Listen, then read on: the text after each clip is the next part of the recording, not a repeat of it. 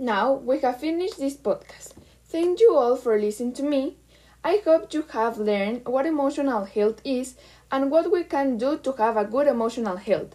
My name is Paola and see you in the next podcast. Goodbye.